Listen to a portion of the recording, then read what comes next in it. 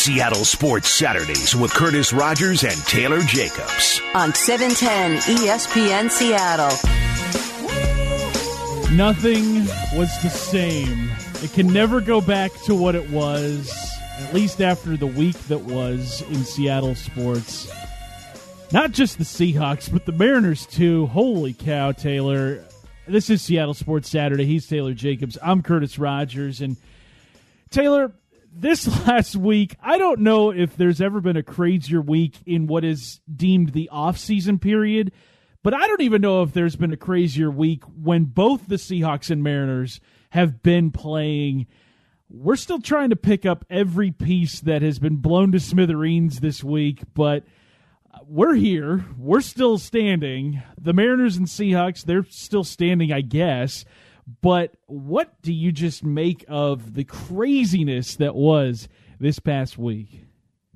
I mean, it's you really have to live it to understand it. And I'm assuming in years from now, Seahawks fans and Mariner fans will look back on this and hopefully be able to laugh.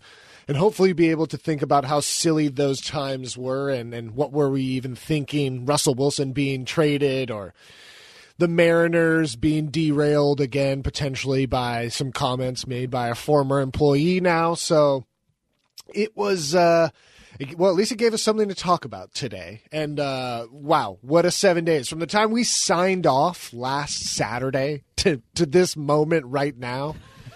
has been a journey for a lot of us. So, but look, We're in it with you guys, right? We're here. We're here to talk through it, talk through some of the nonsense, some of the non-nonsense, some of the sense. And, we're going to spend the next 2 hours hopefully trying to sort through some of that. A couple weeks ago, we had talked about the Russell Wilson stuff when it first came out, when he went on to Dan Patrick, and we were like, this is the stuff that sports radio is made of. Little did I know that was an understatement for the week that we just had, because that was actually the real stuff that sports radio is made for. Because you've got the Mariners and, like you said, a former employee airing out state secrets, airing out everything in that organization, and insulting pretty much everybody along the way. And then you get that piece in The Athletic that detailed just how deep the divide is right now between Pete Carroll, John Schneider, and Russell Wilson as the Seahawks try to appease their starting quarterback, or maybe don't try to appease him. Maybe they say, you know what, Russ? We have had it with you trying to dictate where this franchise goes, and maybe we do move on from you. Who knows how that shakes out over the coming weeks and months of this offseason as we get closer and closer to the NFL draft. I would imagine there's going to be more and more stuff that comes out. Who knows how this is going to end with both teams, but I love the topics that it has given us over this last week. Hate that there may be some some crossfire along the way, and people definitely got their feelings hurt this week. People definitely are left kind of wondering what their future is in these two organizations. And we're going to do our best to try and sort through the mess here over the next 2 hours on Seattle Sports Saturday. If you want to join in on the conversation, you always can on the Vizzy Hard Seltzer text line 710-710. We are with you up until 1 o'clock today. We've also got, some college basketball going on as well. We're going to check in on those scores as they happen. I believe the Huskies in Arizona have tipped off on CBS, so we'll keep you updated on that. But, Taylor, let's get into this one. Let's get into this messy edition of Seattle Sports Saturday with this hour's Big Three. Number one. Well, Curtis, we had just been talking about it, but we thought it was all quiet on the Western Front for the Seahawks heading into the offseason, but it's more Russ versus the Seahawks. The trial continues, and it's not been quiet at all. The quarterback, through his agent Mark Rodgers, saying that he has not demanded a trade, as Mark Rodgers told ESPN's Adam Schefter on Thursday. However, Rodgers said that Wilson has told the Seahawks he does want to play here, but if a trade were to happen, these are the 4 destinations he'd like to go to: Dallas, New Orleans, Las Vegas, and Chicago. So very weird language to say you want to be a Seahawk, you want to stay here, and then to come back with 4 teams you'd also like to play for that aren't Seattle or the Seahawks. So sources involved have continued to maintain that to ESPN and others that Seattle has not approached Wilson about a trade or a potential deal in place or anything like that. And to be honest, it's still most likely unlikely to be pulled off this offseason. But The Athletic, again, this Thursday, outlines some of the tension between the two. And we'll dive into that a little bit more coming up in the next segment. Number 2. Well, I'm almost certain the Bellevue Rotary Club wasn't expecting to get state secrets from now ex-Mariners president Kevin Mather in an early February Zoom call, but they came away from that meeting knowing more about the M's organizational plan than just about anyone. Little did whoever is in charge of the club's YouTube page know the kind of firestorm they were about to set off by posting that entire conversation for public consumption. The video discovered by Twitter user at Seattle Sun Devil, and as an Arizona Wildcat, it pains me to say this, but shout out to that Sun Devil. And some of the topics in that video included discussing a contract offer Jared Kelenic had turned down, the manipulation of Kelnic's service time, how they price gouged fans with their parking prices, Julio Rodriguez's English speaking, Hisashi Iwakuma's use of an interpreter that Mather didn't want to keep paying, Kyle Seager's likely final season in Seattle, and James Paxton's free agency. That list really only scratches the surface of all that was covered. And as for the fallout, Mather resigned from his position effective immediately on Monday. So what will be the long-term impacts of Mather's comments? We'll get into that today at 11:30. Number 3. Pac-12 basketball's regular season ends after Monday and moves to the Pac-12 tournament. However, before that, we got to end this regular season. And on Thursday, we saw the Pac-12 season start to boil down here. Remy Martin, I just love that name, so I had to put it in there, scored 31 points as Arizona State pulled away with a late 8-0 run to defeat the Washington Huskies 80-72 on Thursday night. UW are playing Arizona currently to wrap up their regular season and await the beginning of the Pac-12 tournament on March 10th to hopefully give them some sort of hope of a brighter future ahead. But so far this season has been nothing but sort of bleak outlooks for the Dogs there on Montlake. And on the other side of the mountains in the Palouse, Noah Williams, who had a school record 72 points in 2 games the previous weekend, was held to just 8 points on 2 of 15 shooting, 1 of 8 from beyond the arc, as Arizona actually pretty much dominated the Cougs in that game. 69-53, controlled pretty much every aspect of that game. Wazoo wrapping up their regular season today against the Sun Devils, and on Monday to end their makeup game. So you can hear both those games right here on 710 ESPN Seattle. That is this hour's Big Three. Taylor, you mentioned the Huskies and the Cougs playing today down in the desert, and then also Monday for ASU. You got Gonzaga taking on Loyola Marymount later tonight. The Zags still perfect in the regular season, so can they keep it up? I think they absolutely can, especially if the West Coast Conference tournament plays out, which they still plan to have, as far as I can tell, down in Las Vegas. But yeah, crazy week. Jordan Morris, Taylor, actually Sounders loan player over to Swansea City, unfortunately tearing his ACL in just his 5th match with Swansea, which means he's going to be out for, I would say, at least 8-9 months before we see him back out on a pitch again. That news obviously buried with the craziness of the Mariners and the Seahawks this week. But what do you make of Jordan Morris suffering that brutal injury just a fraction of the way into his career over in Europe?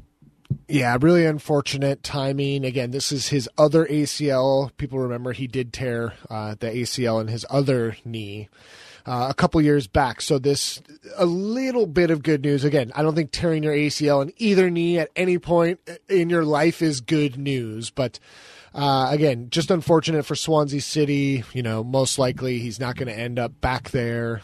That will end the loan. He will come back to the Sounders and be a part of that organization. But Yeah, just really unfortunate timing. Again, Swansea City trying to make that push to the Premier League and using a guy like Jordan Morris, having him be that spark off the bench, having him be a consistent sort of 30-minute goal scoring option at the end of a match there.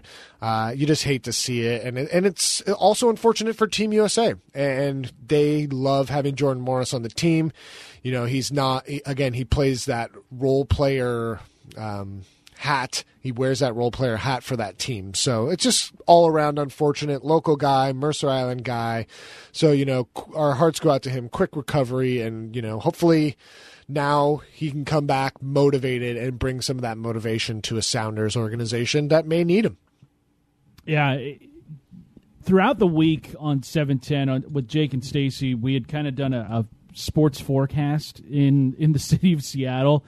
And every day, it just never got better. And you pile the Jordan Morris news on top of what happened with the Seahawks and Mariners this week. Did anybody have a good week, Taylor? Can you think of anybody in Seattle sports that had a good week? No, I'm just scrolling through. I think Luke Wilson did a promotional thing with the Seawolves rugby team, so that's sure. great. Seattle surged. The Call of Duty team didn't look that good in their matchup this past week. Man. And I love the Surge, but I think they got swept. So, yeah, Curtis, it was not a great week for the city of Seattle. But look, we all went through it together. Literally, it doesn't matter what team you support. Cougs, Dogs, you were in the thick of it in the nasty this week. So, not good. Yeah. Taking some L's. We all took some L's this week. But let's get into this because there is no better way to rip the Band-Aid off than just quickly. So we're going to dive into it next with the saga of Russell Wilson versus the Seattle Seahawks, the next chapter being written this week. How can they bounce back from this, or is this the beginning of the end between this 10-year partnership? We talk that next here on Seattle Sports Saturday. Seattle Sports Saturdays with Curtis Rogers and Taylor Jacobs. On 710 ESPN Seattle. The dirt has been dished in every single way between the Seahawks and Russell Wilson, at least so far. And it was detailed very thoroughly in The Athletic this week in a piece done by Michael Shandugar, Mike Sando, and Jason Jenks. If you haven't had a chance to read it, be sure you do so because there is plenty of nuggets in there that are going to be hard to sort through, or at least hard to get past if you're Russell Wilson and Pete Carroll. And Taylor, for the most part, this partnership between Russ, Pete, and John has gone off without a hitch for the better part of a decade, at least publicly. Who knows what it's been like behind closed doors, but we did get a peek at sort of what that might be like this week. Of all the details in that article, Taylor, that you read, which ones jumped out to you the most? Because there was plenty. There was the storming out of the film session before the Arizona game this year. There was Nate Carroll getting promoted after leaving the team for a brief moment in time, sort of wondering, who is holding Pete Carroll accountable in that locker room. Plenty of other stuff in there as well. Russ texting Jake Heaps at the Super Bowl, our guy Jake Heaps.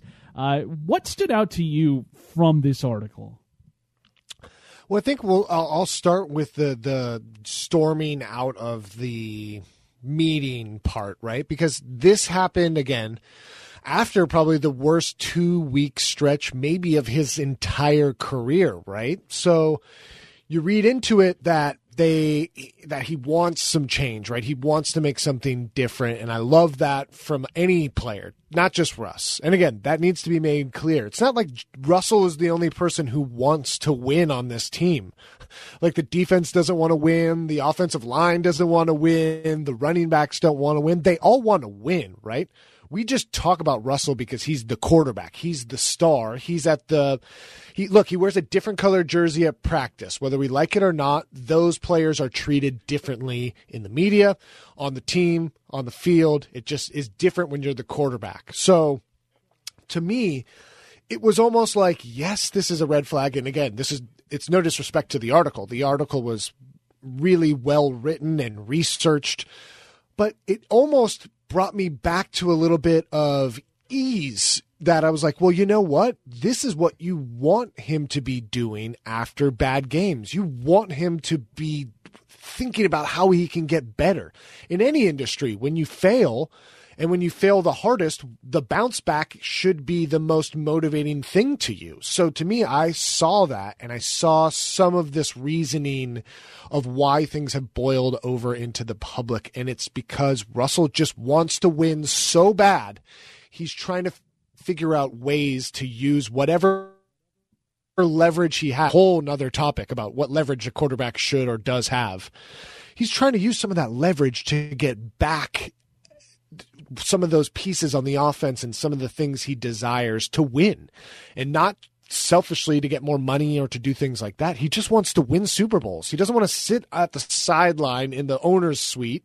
He wants to be sitting on the bench looking at plays in between drives and going out there and competing. But to me, that's what really jumped out. What do you think, Curtis? What was the biggest nugget you took away from that Athletic article on Thursday?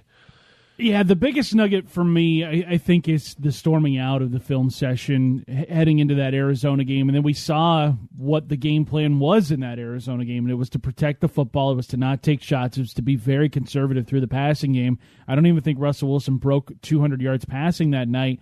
And he was, I think, 23 of 28 through the air, which a lot of those passes were, easy throws to make. I don't know if he had a pass attempt that was more than maybe 20 or so yards throughout the entire night.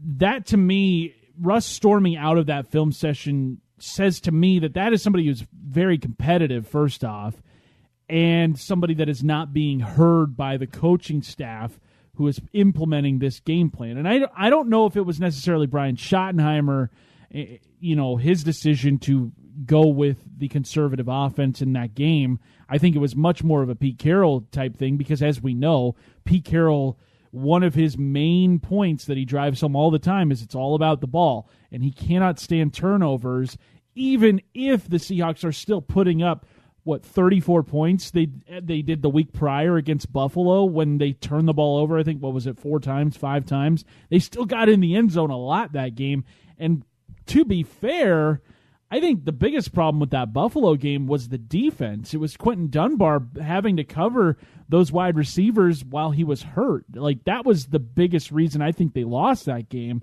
was the defense couldn't shut anybody down that day. And it was weird to me to see the Seahawks offense just kind of put the training wheels back on for Russell Wilson midway through the season when they had put up points like crazy in the first half of the year.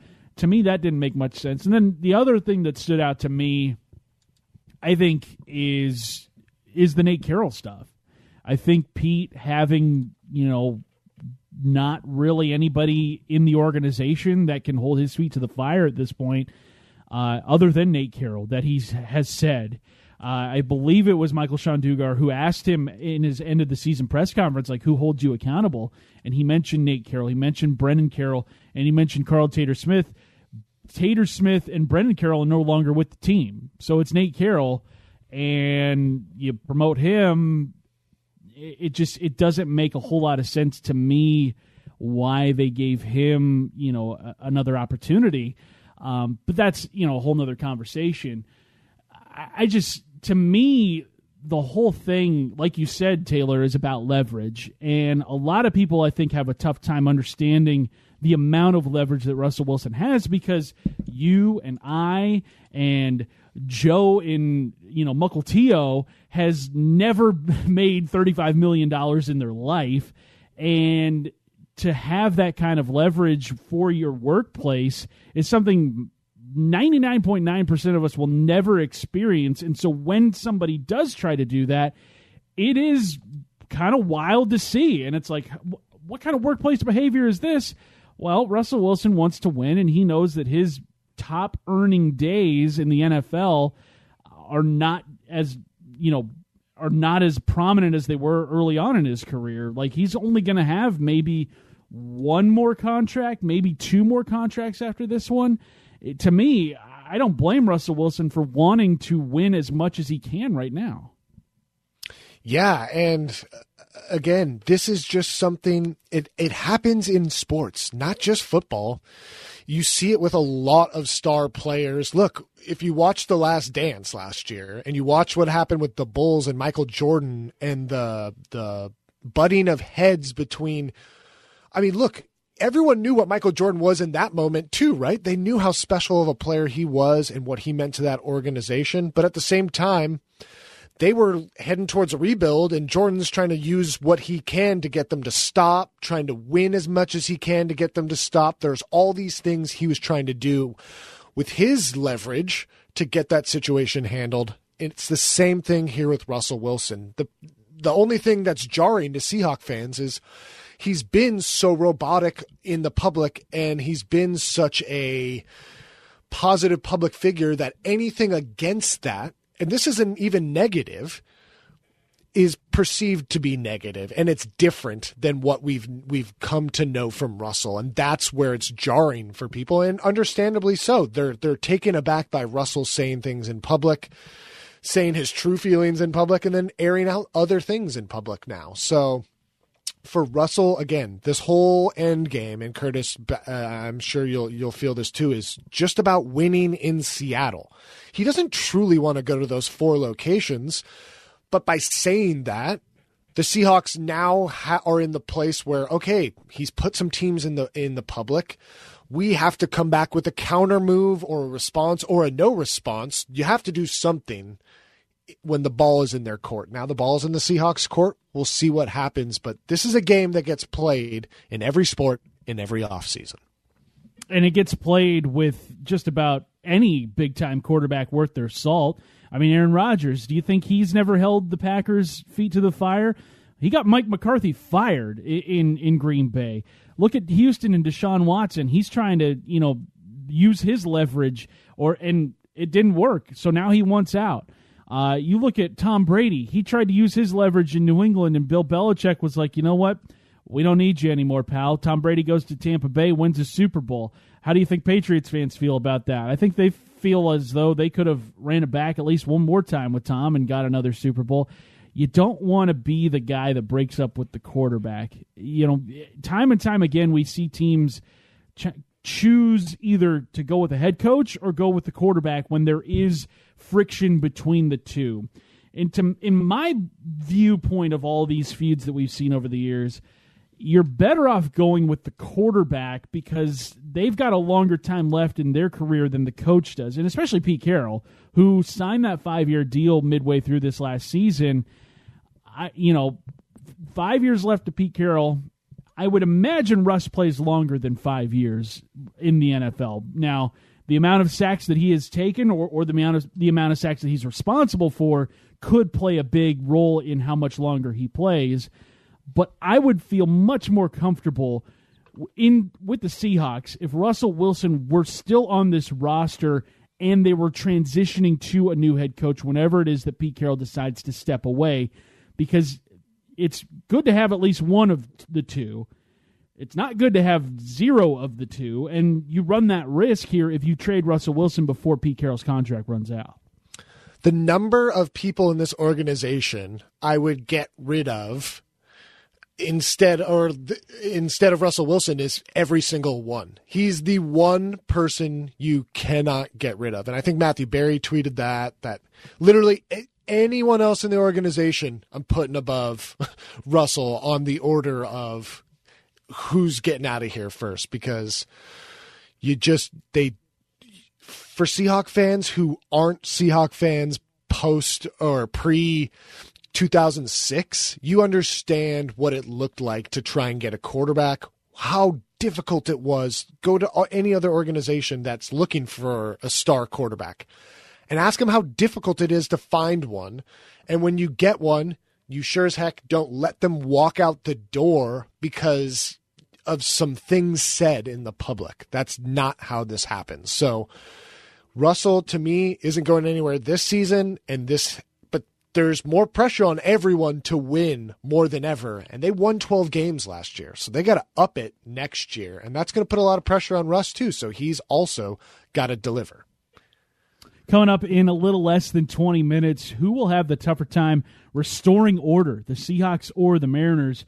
for that conversation, what will be the biggest lasting impact of Kevin Mather's comments made to the Bellevue Rotary Club this week with the Mariners? We get into that next year on Seattle Sports Saturday. Seattle Sports Saturdays with Curtis Rogers and Taylor Jacobs on 710 ESPN Seattle. You know, it's not too often you see the Mariners on the very front page of ESPN.com. That's just how it is. Being on the West Coast and being a team that hasn't made the playoffs in a couple decades, that's just that's just what we're relegated to here as Mariner fans and as people that cover the Mariners. Not often they're going to be front page makers in the national sense. Definitely local sense, it happens quite often, but on the national level, you don't really ever see them there, at least not often. But this week definitely changed the narrative of that, as Kevin Mather and his comments made to the Bellevue Rotary Club were made public. He made those on February 5th, so about 3 weeks ago, and the video of it surfaced last weekend. In fact, it was about Sunday afternoon when it started to catch fire, and the fallout from it has been swift, but I don't know if we're going to truly see the lasting effects of the fallout for maybe a couple of years, Taylor, because what he said, not only how he said it, but who he said it to and what he said it about are just going to be fires that this Mariners organization are going to have to put out for quite some time. Yeah, Curtis, and I don't think there's any denying that, right? You look at the names, the situations, the people he named, and he sort of, I don't want to say outed, but he expressed his feelings about all of these things. And, you know, you think about the fire and the damage that was done here, yes. But to me, again, mainly just because I've been a Mariner fan my whole life. I've been a Coug fan now most of my life. I know what it's like to lose, Curtis, and I know what it's like to deal with being a loser, just flat out, right?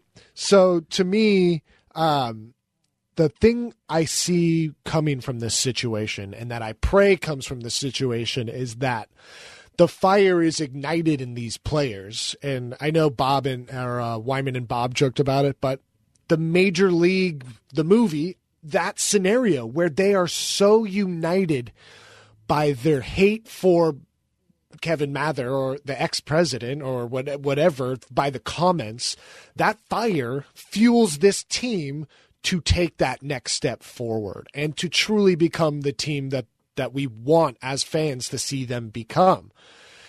Now, whether or not that will happen, that's really on a lot of these players on how they don't let these comments linger and they don't internalize it, and they use this moment to get better. Julio Rodriguez and Jared Kelenic use this opportunity to try and make the team as hard as they can. And if not, they go down to the minors and they tear it up so that they have to bring them up, and that the clamoring and the noise to bring those players is too loud to ignore. So to me, I'm hoping that from this fire, the phoenix of the Mariners is truly born. But what do you think, Curtis? Do you think this will be beyond repair, or do you think this is something that can actually be used as a fire to help the Mariners? I think the steps that the Mariners are taking in the immediate aftermath are going to really reflect on how long this will last, how long this shadow will be cast on this organization. I think you mentioned the common enemy sort of thing where the players can unite in that bond of playing really against what Kevin Mather had to say. Marco Gonzalez mentioned as much in his first meeting with the media this week, saying, hey, we've all got a common enemy now, and maybe that brings the guys a little bit closer together. But just looking at each individual case, Jared Kelenic with his service time, now he goes public with USA Today and says, my service time clock is being manipulated. I'm being held down in the minor leagues solely for, the Mariners to get an extra year of club control. Julio Rodriguez, the comments made about his English speaking skills, which by the way are perfectly fine. Like, you can understand what he's saying. He has worked incredibly hard on speaking English. He makes a point to do his interviews in English. He's only, 20 years old? How can you get mad at a kid who's only been speaking English for, 3 or 4 years of his life? Like, that to me is just ridiculous, that what Kevin Mather had to say about that. Those are your two franchise cornerstones, or guys who you're hoping become cornerstones, and what makes them want to stay here any longer than they have to be? Because Kelenic turned down that contract offer, which means he right now is eyeing free agency after, I think, 2027 at this point. And Julio, who knows when he's going to be up, but what's giving him any reason to stick around? Looking at the free agent class for next season, Taylor, has been something that a lot of Mariner fans have kind of clung their hope onto over the last couple of years. Like 2021, that's when they're going to start spending, or going into the 22 season. But looking at one of the most valuable, or one of the most coveted players that's going to be available here is shortstop Corey Seager. What is going to make him want to sign with the Mariners when their president just got done trashing Kyle Seager, his older brother, to a group of people at the Bellevue Rotary Club? It's got to be the shift in the front office, and they have to use this moment. And Curtis, we were talking off air. A great, easy way to show this is to not hire from within and to not promote someone who's already within this Mariners organization. Are they impacted by the Kevin Mather comments, or do they believe those things? That's not for us to say. But the aesthetic of hiring someone within appears as though they have bought into that previous culture, and that it's just a continuation of that, which is the absolute worst thing that could happen. And I know the 253 texting me, I know you're a loser and you've been used to losing, but we want to win. And I understand that. And the way you do that is, when you're at rock bottom, focusing on the shift and the bounce back, right? And you've hit the ground, your feet are on the ground. How are you going to jump back up? And the easiest way to do that, hiring someone from outside, someone with a different culture and who comes in and expresses that right away. And you got to make that clear this season in your actions on the field and in the front office. And then that potential, again, is what drives the free agents, because that's what's going to bring people to Seattle anyways, is the potential, not the big market. It's what the Padres were a few years ago, right? Is that potential of, okay, well, if all these guys come up and I'm the big star there, I'm going to be playing around all these young players and I can be the leader, and hopefully you emerge into one of those types of teams that builds that way. So they got to shift the front office and the way it's perceived inside and outside of this organization. Absolutely. And I think I can't agree with you anymore on that, because we're in the agreement that it needs to be somebody from outside the organization. We've heard from multiple people this week, just their thoughts on whether Theo Epstein fits that bill. It doesn't even have to be him. It can be literally anybody from any organization. Look at the best organizations in Major League Baseball. Maybe go find somebody who isn't exactly the head of the department there, but go to the Dodgers or to the Yankees or to Tampa Bay, Cleveland, somebody like that, and get somebody that is from a winning culture, that knows what it's like from the top down to be on the same page and to build a winner here. I think that is going to be a big reason in how the fans sort of move past what Kevin Mather had to say, because honestly, he kind of insulted the fans at times in that 45-minute interview, talking about price gouging, with the parking lot, being able to charge $30, $40, $50 at the T-Mobile Park garage. Winning heals all. Winning makes everything feel better in sports. If the Seahawks had won, a conference championship or a Super Bowl, Russell Wilson wouldn't have as many gripes as he does with the play calling. Just as here with the Mariners, if they had made the playoffs year after year after year, there would not be as much hand-wringing around that organization as there has been, over the last 2 decades. If you win, it makes things, a whole lot easier to stomach. and the fan base is so incredibly starved for a postseason appearance. And yeah, they're on the right track, but you really hope that none of what was said in that video by Mather is going to derail them from this upward trajectory that they've been on over the last couple seasons. And not only that, Curtis, they actually have an opportunity here. And that's rare to say in certain circumstances like this, that, you know, if a former president of an organization is dragging the organization, to be able to grow and get better from this is hard to do. But that's what the Mariners have the opportunity to do.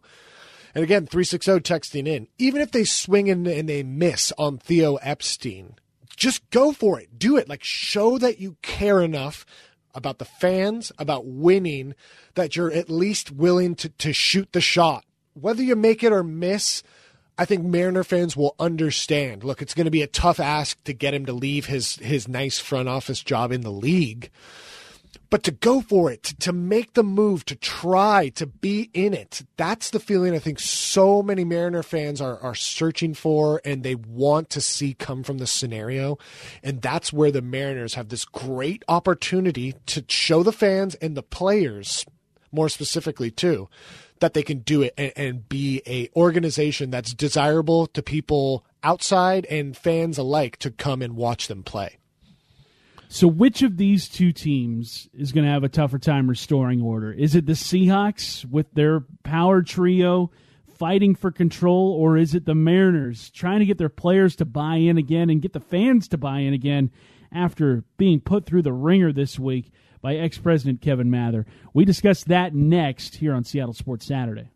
Seattle Sports Saturdays with Curtis Rogers and Taylor Jacobs on 710 ESPN Seattle. Coming up in the second hour of Seattle Sports Saturday today, we'll get you a big three, take a look at the national landscape of sports, as well as some comments made by teammates of Russell Wilson this week, why they don't seem to be hitting the panic button just yet.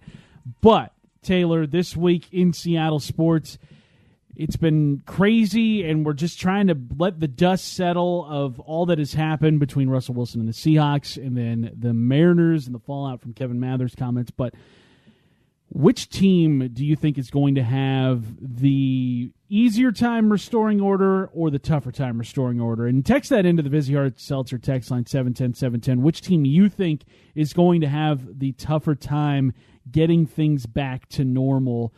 But, Taylor, looking at these two examples, which one do you think will have the harder road back to, I guess, normalcy? It has to be the Mariners, unfortunately, right? And look, we just spent the whole last segment talking about the opportunity for them to grow, but their feet are on the ground. They're at a rock bottom, if you will, an organizational rock bottom.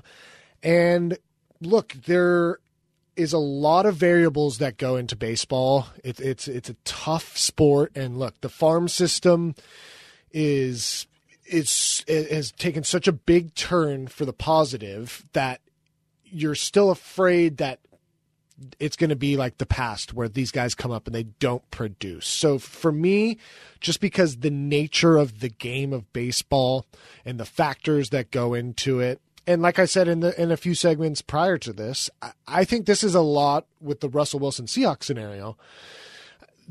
This is a lot of the positioning and leverage you see that happens with a lot of good teams in all sports, and they're already winning. They're winning 12 games a season, guys. Like, that's a great mark to be at. And again, if they were in a vacuum to return the exact same team, you would expect them to win 12 games in the exact same way, right? So the Seahawks, and 253 texting in, the Seahawks are closer to winning, but the Mariners have more rebuilding to sort of do in this process. But again, with that comes a great opportunity to really turn this organization around and maybe take that big step forward in less time than maybe other organizations around the league. What do you think, Curtis? Yeah. Seahawks or Mariners?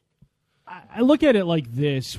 This question was kind of formed with the assumption that Russell Wilson is staying in Seattle, and that the worst of it has happened, that the frustrations have been aired and everybody has gotten everything off their chest, and now they're trying to see how they can, put the pieces back together. For me, I think the Mariners, the worst of it has happened. I think the very worst of their fallout has already happened. I don't know if the very worst of it has happened yet with the Seahawks and Russell Wilson and Pete Carroll, because there is still the possibility, whether it be this year or next year or the year after, that this marriage does end, that this marriage does come to a very bitter end, and Russell Wilson gets traded, or Pete Carroll retires out of nowhere. To me, there is a very real possibility that there could still be more coming on the Seahawks front. But if we're going to make the assumption that Russell Wilson does return to the Seahawks in 2021, which I have no reason to believe otherwise, I don't think he's going to get traded. I don't think he's going to go anywhere this year, maybe next year or wherever. I do think the Seahawks will have an easier time of restoring order because they can kind of just go full systems go. They have an opportunity here in free agency and in the draft to make some moves in order to appease Russell Wilson and to make their team a more complete team. Now, whether or not that involves trading some franchise, icons, like maybe Tyler Lockett, Bobby Wagner, letting KJ Wright walk, Shaquille Griffin, somebody like that, that's to be seen, but there is opportunity for the Seahawks to make this right. Whereas the Mariners don't necessarily have an immediate opportunity to make this right, other than maybe promoting Jared Kelenic right out of the gate.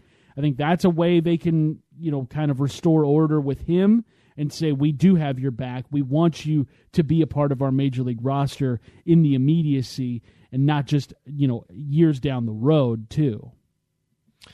Yeah, and look, 206 texting in, talking about Pete Carroll potentially being the problem for the Seahawks and why people aren't talking about him. And look, 206, if it came down to it and it was a choice between Pete or Russ, I think most people would be out of their minds to keep Pete. Even all he's accomplished, he's done such a great job here. This is no disrespect to Pete.